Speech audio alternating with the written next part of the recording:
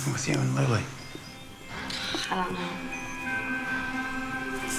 I guess I didn't listen to something she told me or something. I mean, I liked her. It's like you embarrass yourself if you say something, and you embarrass yourself if you don't. You know, sometimes all you need is 20 seconds of insane courage. Just literally 20 seconds of just embarrassing bravery.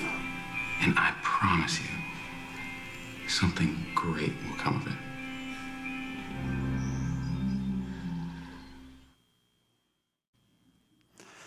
So that's the clip I wanted to show last week, if you were here. I love the quote there. All you need is 20 seconds of insane courage, 20 seconds of embarrassing bravery. Embarrassing bravery, isn't that true? Because we've talked about how faith is actually a willingness to look foolish. And when we step out in faith, when we step out in bravery, often we get embarrassed. We can get embarrassed. So we have to embrace the reality of that if we're going to take risks for God. We've been looking at the fears in this series, and Chase the Lion has kind of just become this metaphor for looking our fears in the face, looking our dreams in the face. And often they're one and the same thing, because when we pursue our dreams, we often have to face our fears. And it comes from this passage in 2 Samuel 23, where it says, one day Benaiah chased a lion into a pit on a snowy day. And he killed this lion in a pit. And when he faced this lion, instead of backing away, instead of running away, he actually chased it down. And so we're asking in this series, what are the dreams, what are the fears that God is calling you to face? What are the dreams he's calling you to chase? What are the dreams that he's calling us as a community to chase? The fears that he's calling us to face. And there's lots of fears, and we've chatted about some of them in this series. And we've began each of the sermons in the last few weeks with a fear factor game. I got a short game this morning, and I'm just wondering if there's a few volunteers that would join me to play this game. Come on, Faith. Yeah, Chloe, come on up. Anybody else? Where? Sorry. Yeah, right there. Come on down. This might be it's short, but it might be the most frightful game we've done yet. Okay, right here. Okay, we got 3. Well, you got those, no big deal. You got those long legs, just one big step up. Okay, so the fear we're going to face this morning is nomophobia.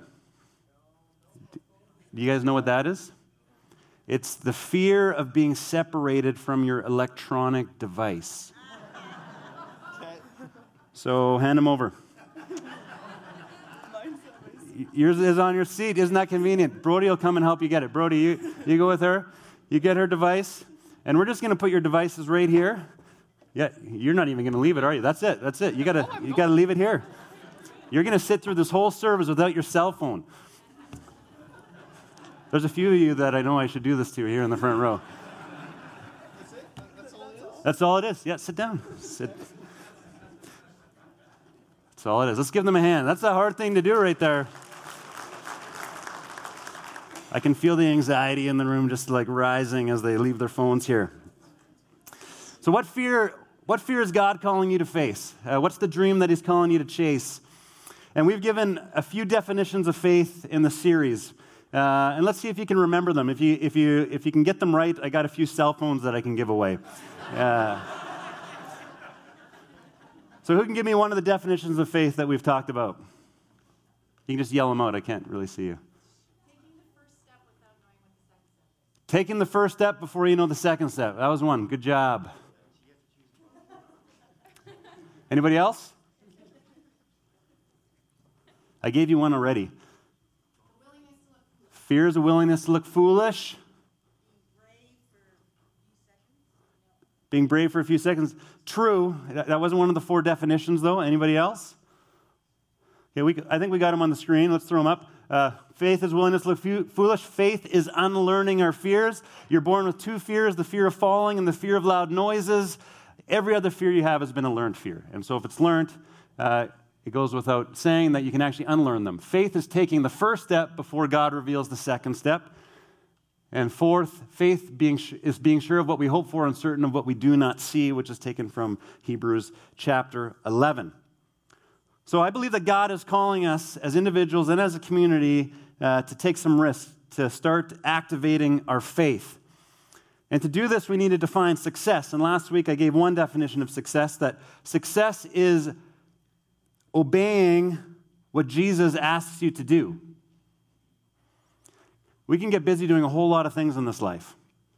We can be successful in the way that our world defines success, but unless we're actually obeying what Jesus is asking us, I believe that we're not being successful. And in fact, if success is just simply obeying what Jesus asks us to do, then it's not a matter of winning or losing, it's a matter of obeying. And sometimes when we obey, we will feel like failures. But if this is true, then there's no such thing as failing if we're just obeying what Jesus asks. So if we're going to be successful followers of Jesus, we want to obey what Jesus asks us to do. Second definition that I want to give you this morning is when those that know you best respect you most. When those that know you best respect you most. I think often we have these dreams of what our life could become, what we want to do with our lives, and many of us have pursued those dreams at the expense of our spouse, at the expense of our kids, at the expense of our friendships. And I believe that if we have to sacrifice those relationships for the pursuit of our dreams, that we've actually failed. I want to be famous in my home. I want the people that know me best to respect me most. If you succeed at the wrong thing, I think you failed. But if you fail at pursuing the right thing, I believe that you've succeeded. And so God is calling us, I believe, to redefine how we imagine success to be, what faith means, the types of things that we should be risking for.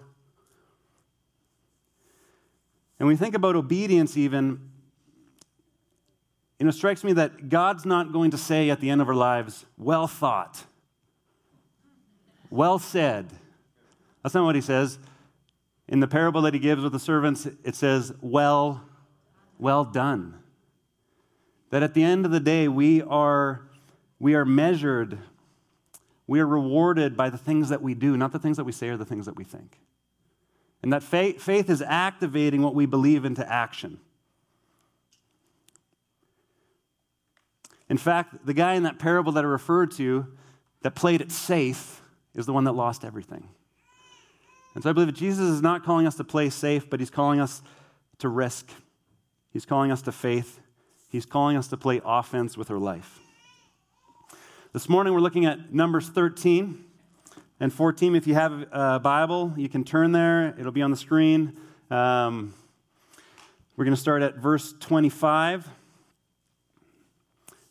And I think we even have Bibles for you. So if the ushers haven't come already, they will come. You can just put up your hand and you can follow along in those Bibles if you want. If you don't own a Bible, you can take one of those home with you.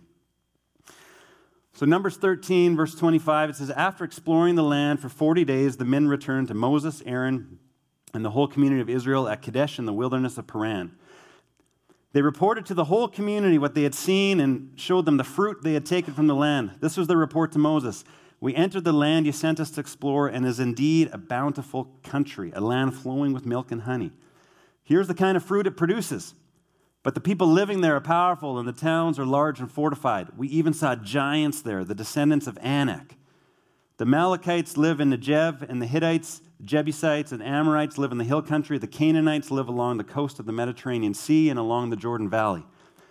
But Caleb tried to quiet the people as they stood before Moses. Let's go at once to take the land, he said. We can certainly conquer it. But the other men who had explored the land with him disagreed. We can't go up against them. They are stronger than we are. So they spread this bad report about the land among the Israelites. The land we traveled through and explored will devour anyone who goes to live there. All the people we saw were huge. We even saw giants there, the descendants of Anak. Next to them, we felt like grasshoppers, and that's what they thought too. Then the whole community began weeping aloud, and they cried all night. Their voices rose in a great chorus of protest against Moses and Aaron. If only we had died in Egypt, or even here in the wilderness, they complained. Why is the Lord taking us to this country only to have us die in battle? Our wives and our little ones will be carried off as plunder. Wouldn't it be better for us to return to Egypt?" Then they plotted among themselves, "Let's choose a new leader and go back to Egypt." I love this passage. Numbers 13, 14. I believe it's a passage that we see clearly the effects that fear has on us. And so I just want to highlight briefly a few effects of fear in this passage. The first one we see, Numbers 13:31, it says, "The other men who had explored the land with him disagreed. 'We can't go up against them. They are stronger than we are.' And then in Numbers 13:32-33, 'All the people we saw were huge. We even saw giants there, the descendants of Anak.'" So the first thing that we see when we read this is that one of the results of fear is that fear gives us a false view of our enemy. Everybody say, false view of our enemy. And if you're taking notes, I think I even had these numbered, Brian, if you forward there. There we go. Fear gives us a false view of our enemy. And I want to be clear in this moment, and make sure you hear me on this, that your enemy is never a person. Your enemy is never a person. And if you believe and feel that your enemy is a person, I'm afraid we haven't quite seen with the eyes of Christ. Because in Ephesians 6, it says that our battle is actually not against flesh and blood, but against the principalities, authorities of the unseen world. And we can get pulled into this thinking, and you just look at the news, and what's happening in the news and in our world right now is our enemy is being drawn as somebody else, a different person other than us, a different group of people other than us. Our enemy is never a person. Our enemy shows up in the face of people. It manifests itself in the face of people. But our enemy is the devil. Our enemy is Satan. And we need to be very, very clear about this. And so, as we look fear in the face, Satan himself becomes larger than he should be. Whatever form that fear is taking, whatever form that he is taking, becomes larger than he should be. And fear gives us a false view of our enemy. Secondly, we read in the passage there, "Next to them we felt like grasshoppers." And that's what they thought too. Man, how we can be so sure what other people think about us. Next to them we felt like grasshoppers, and that's what they thought too. And then they also said, "Why is the Lord taking us to this country only to have us die in battle? Our wives and our little ones will be carried off as plunder." So, fear gives us a false view of ourselves. And fear also gives us a false view of God. So fear gives us a false view of the enemy. Fear gives us a false view of ourselves. We shrink in the face of fear. We feel like, they're a giant. This situation's a giant. I feel like a grasshopper. And our view of God also shrinks. And I remember 15 years ago, I was dating this beautiful girl. Her name was Lisa. Her name is still Lisa. But we were in this dating phase in college, and we kind of lived north of Saskatoon at a college there, and I hadn't yet met her family. And so we had kind of developed this life in this bubble there north of Saskatoon. Her family's from Calgary, and there was this one weekend that the whole family was coming out for the weekend. And so just so you get a picture of the college I was at, there was a girls' dorm area which the guys weren't allowed to go into. There was a main building that everybody could enter, and then there was a guys' dorm that the girls weren't allowed to enter. And so I knew that Lisa's family was coming, and so I left the guys' dorm and go into the main dorm, and I'm sitting there in the main building waiting for her family to arrive. But more than waiting for her family to arrive, I'm actually waiting for Lisa to arrive, because that would be awkward. And so Lisa's in her dorm, and I'm hoping that Lisa gets here before her family gets here, but it doesn't happen that way. So I'm sitting in the building, the main building, and I see Lisa's dad and her brother walk into the building.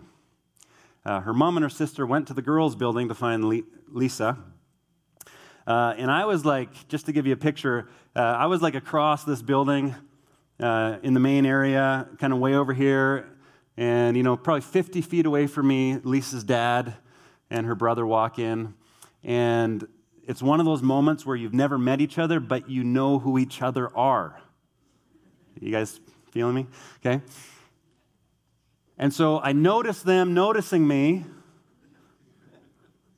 and you're stuck in this moment of, what do I do? And they didn't make one effort to take a step towards me. And so then you're thinking as like the boyfriend, okay, what do I want my first impression to be? One of like fear and just like sitting back, or one of like, confidence? I'm like, I'm going for the confident approach, right? And so I decide I'm going to walk this gulf, as I walk across the ad building and, introduce myself. I'll say, hey, Ron, I'm Matt, and hi, Ryan, I'm Matt. And they say, nice to meet you.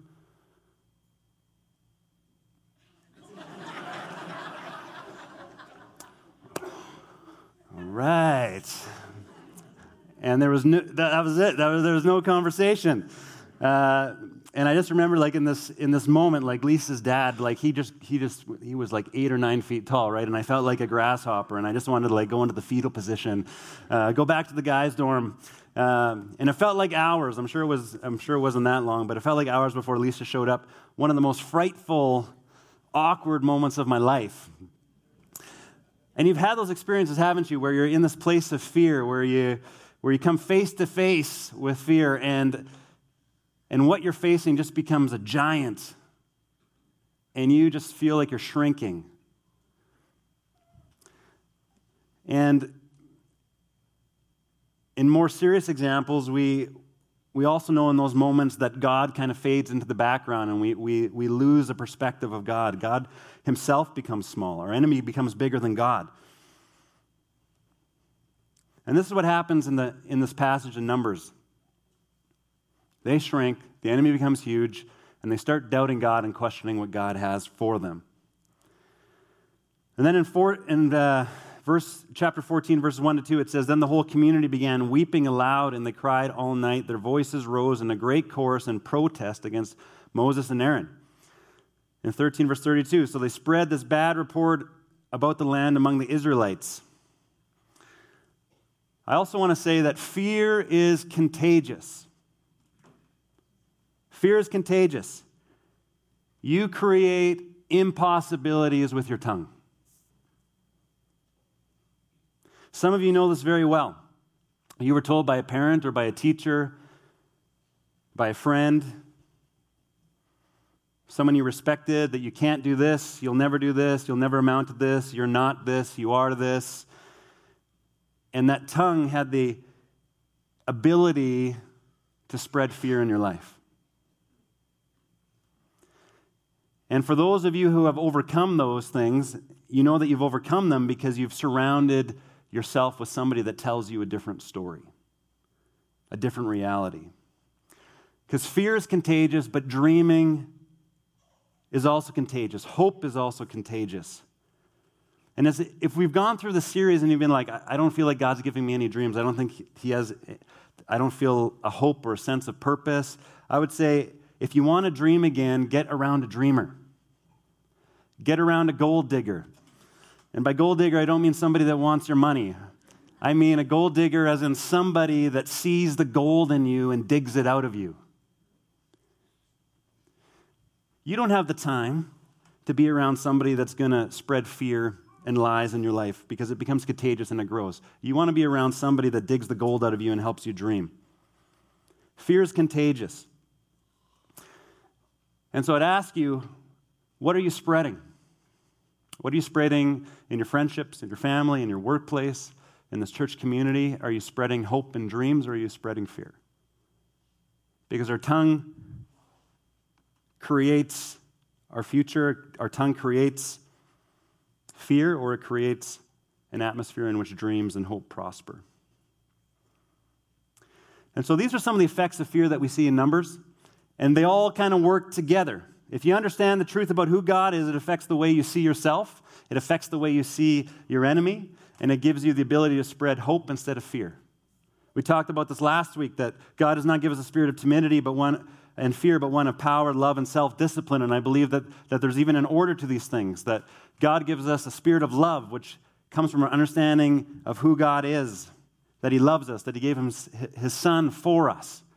And it's out of that place that we have identity with the Father, that we're a son of the Father, we're a daughter of the Father. And it's that place of love that gives us the fortitude to live with self-discipline, to look fear in the face and walk with integrity. And when we do that, we actually begin to live in a place of power. Love, obedience, and power. If you understand the truth about God, who God is, you'll understand who you are, and then you'll actually see the enemy for what he really is. In fact, in 1 Peter 5, it says the enemy prowls around like a roaring lion. And it says like, because the bark is worse than his bite. A couple other observations in the passage. So people are freaking out in fear, and what do they say? They say, let's go back. Let's go back. Do you know what back was? Back was when they were slaves, when they were making bricks for a living, when they were being worked so hard that there was more work than there was hours in a day. This is what they longed for. In fact, they even longed just to die. Let's go back to the wilderness and die. The best way to root out fear in your life is to actually not want anything. If you don't want anything, you don't have any hopes, don't have any goals, don't have any dreams, you could probably root out fear in your life. But I believe that God's called us to more.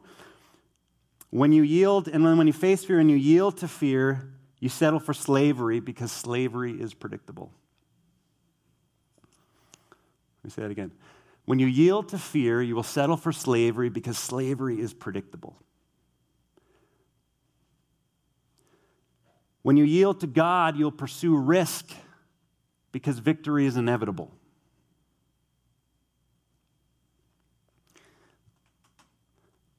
You guys following me? I'll say it one more time. When you yield to fear, you'll settle for slavery because slavery is predictable. Some of us like the predictability of life, the comfort of life, but enslaves us. But if you yield to God and what God has for you, you will pursue risk because you realize that victory is inevitable because victory isn't dependent on you but on Jesus. And so it gives us this fortitude, this courage to step forward and chase dreams, to chase lions. And sometimes we read the story and we're like, man, how stupid is that? They want to be slaves again. They want to go die in the wilderness.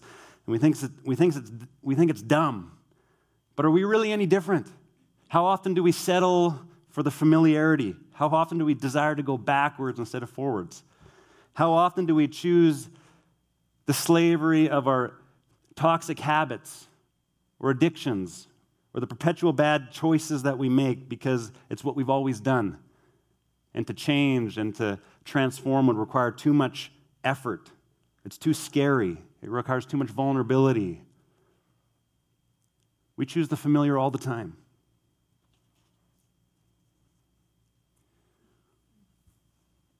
We like being comfortable. In fact, even as the weather is getting colder, right, I have this desire just to be more and more comfortable, to stay in my house. And, Silas, my youngest son, the other day, it was in the morning, and he gets up and he's in the kitchen getting breakfast, and he just says to me, he's like, Dad, it feels like a caramel pumpkin spice latte kind of day. It's like, what? Feels like a caramel pumpkin spice latte kind of day. I don't know where he got that from.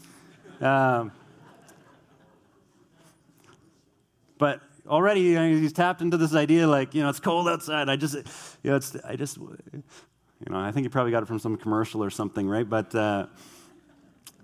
and you'll notice in the story, even the guys that come back from the promised land, what do they say? They say, we found a land filled with milk and honey, flowing with milk and honey, flowing with caramel pumpkin spice latte. We found it. Let's go there. Did you know that God was not calling them into a land flowing with milk and honey? He wasn't. Do you know what the promised land was? It was an intersection of the Amalekites, the Hittites, the Jebusites, the Amorites, the Canaanites, the Perizzites, and the Girgashites. You got all that? The promised land was an intersection of mission. God's people thought they were going to go to a destination of comfort, but God wanted to put them in an intersection of mission. When you think that God is calling you to milk and honey, you will run away from that line at the first sign of trouble.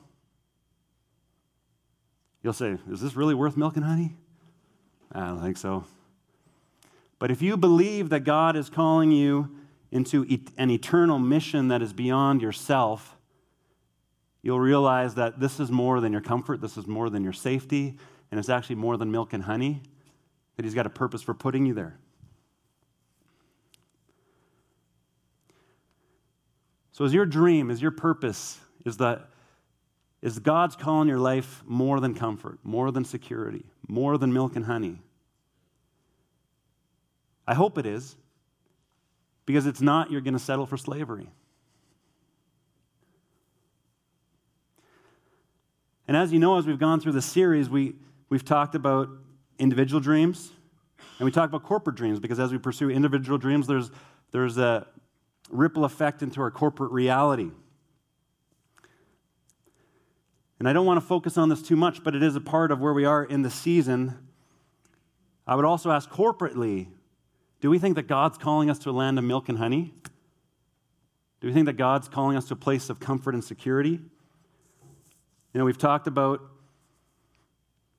this opportunity to potentially move in a permanent way, have a permanent presence back in the Minnepore community. And I've heard lots of conversation about this, and some of it's really exciting and some of it's discouraging, I'd say, because what I hear from some people is an excitement that God's calling us to milk and honey.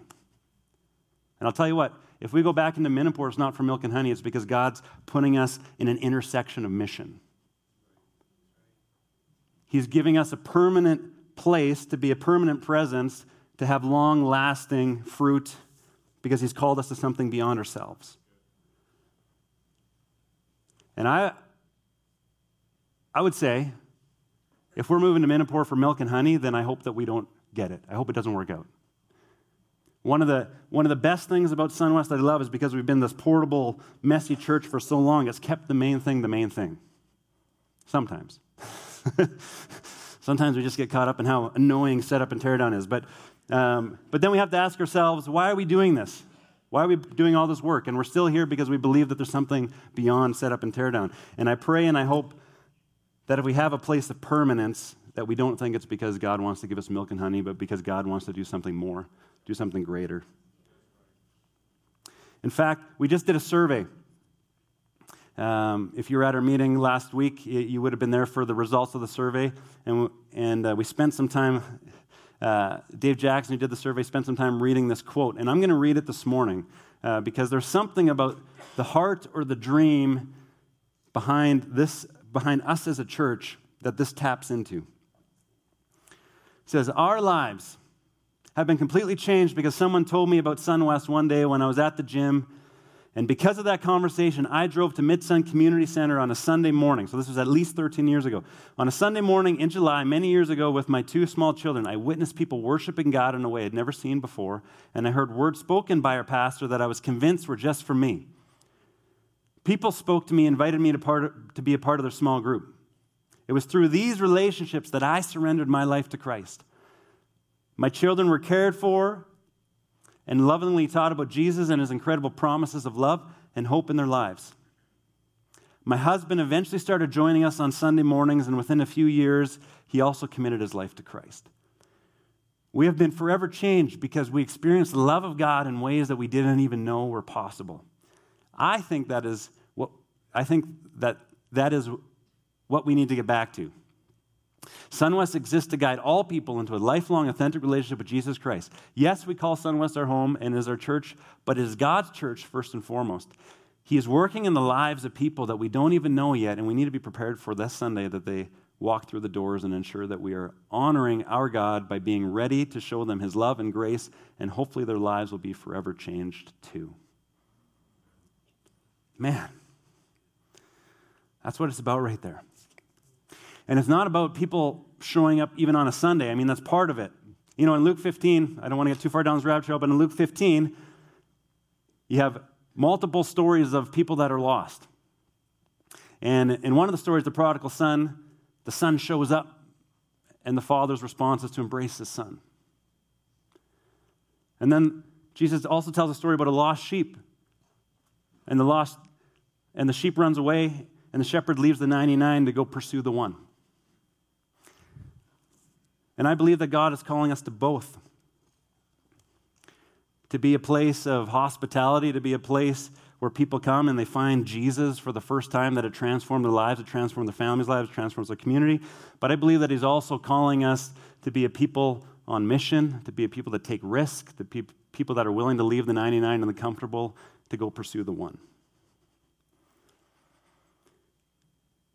So in Numbers, they're facing fear, and they have a choice to make.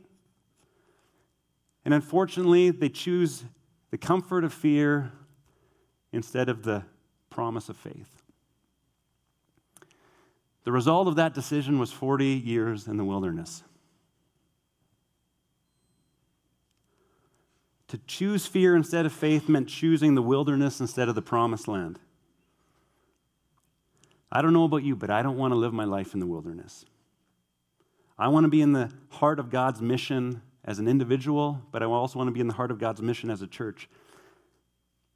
I don't want you to spend your life wandering the wilderness because you chose the false comfort and security of fear instead of the adventure and the dream that God has for you. In Ecclesiastes chapter 11, there's this passage that I journaled on 2 years ago, March 3rd, 2016.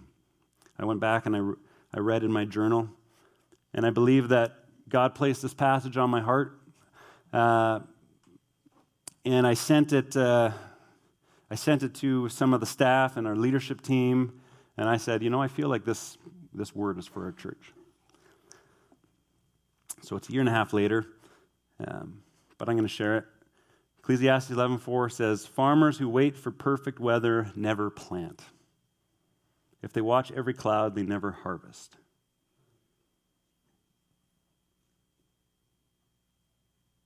If we wait for everything to be perfect, we'll be waiting our whole lives.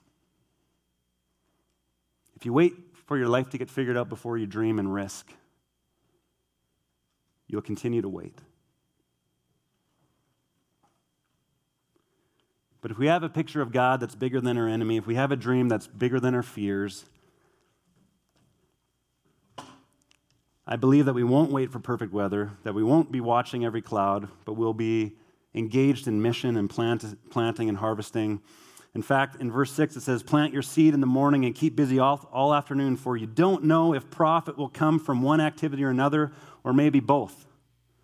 What it's saying is you don't know the results. You don't know the results of your risks or your dreams. So just go for it. Your God's big enough. And if you fail, that's okay, because success isn't winning. Success is obedience to Jesus. I'm going to invite you to stand with me.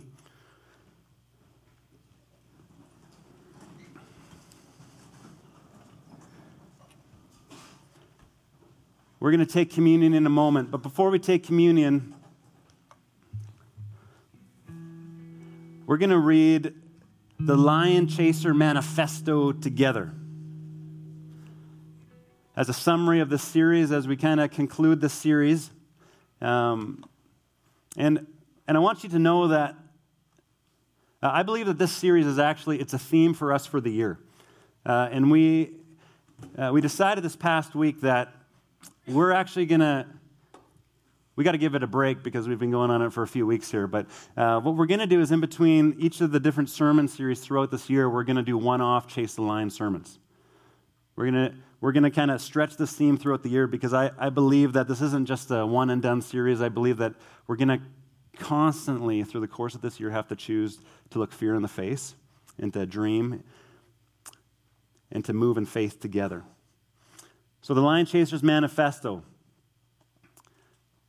It's not supposed to say quite. It's quit. So I apologize for any other spelling errors on there.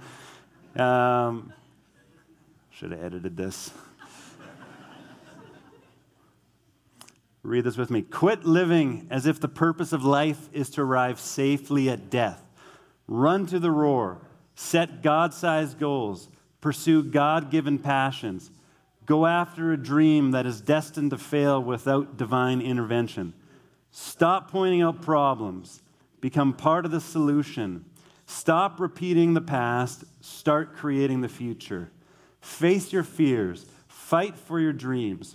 Grab opportunity by the mane and don't let go. Live like today is the first day and the last day of your life. Burn sinful bridges. Blaze new trails. Don't let live for the applause of nail-scarred hands. Don't let what's wrong with you keep you from worshiping what's right with God. Dare to fail. Dare to be different. Quit holding out. Quit holding back. Quit running away. Chase the lion. Yeah. So as the band leads us, we're going to invite you to take communion this morning. There's 4 stations, one at the front of each of the aisles and also at the back. And we would invite you over the course of the next song, if the Lord is leading you, to come and take communion as a declaration of who Jesus is, what he's done on the cross, that his grace is sufficient. And if you're not in a place this morning where you can bend your knee to Jesus as King, that's totally fine. Communion's not quite for you at this point. But if you are in a place where you want to declare Jesus as King and Lord of your life, we invite you to come to the table. When you come to the table, you'll find a handout there, and it has the Chase the Lion Manifesto that we just read. I want you to take it with you. And I want you to put it on your fridge. I want you to put it in your Bible, wherever you're going to see it every single day, and I would encourage you to read that every day. That this would become a theme for this year in your life, that you would read that every day and realize that God created you to be a lion chaser, not a grasshopper. And so as the band leads us, please come forward, take communion. We won't take it together, but please, in the time that you would like, when you would like, take it on your own. This is the body of Christ broken for you, the blood of Christ spilt for you. Jesus says to take this in remembrance of me. And so we do this looking back on what he's done, but we also do it looking forward. He says, I'm not going to drink this wine or eat this bread until I drink it anew with you in the coming kingdom. And so we look forward. We look back and we look forward. We dream, we hope, we have faith because of what Jesus has done, and that gives us the courage to move forward. So, Jesus, we thank you for what you've done on the cross for us. We thank you for your broken body, your spilt blood, that you've called us out of our sinfulness, out of our fear, out of our slavery, into a position of freedom, into a position of sonship, into a place where we risk because we know that our future is secure. Lord, I thank you that you have redefined success in our lives, that we don't need to perform, but we just need to submit to you and your leading in our lives. And so, Jesus, we just submit to you. We say yes to you. We bend our knee to you. And we thank you, Lord, that in us and through us, you can do more than we ever ask or imagine. In Jesus' name, amen.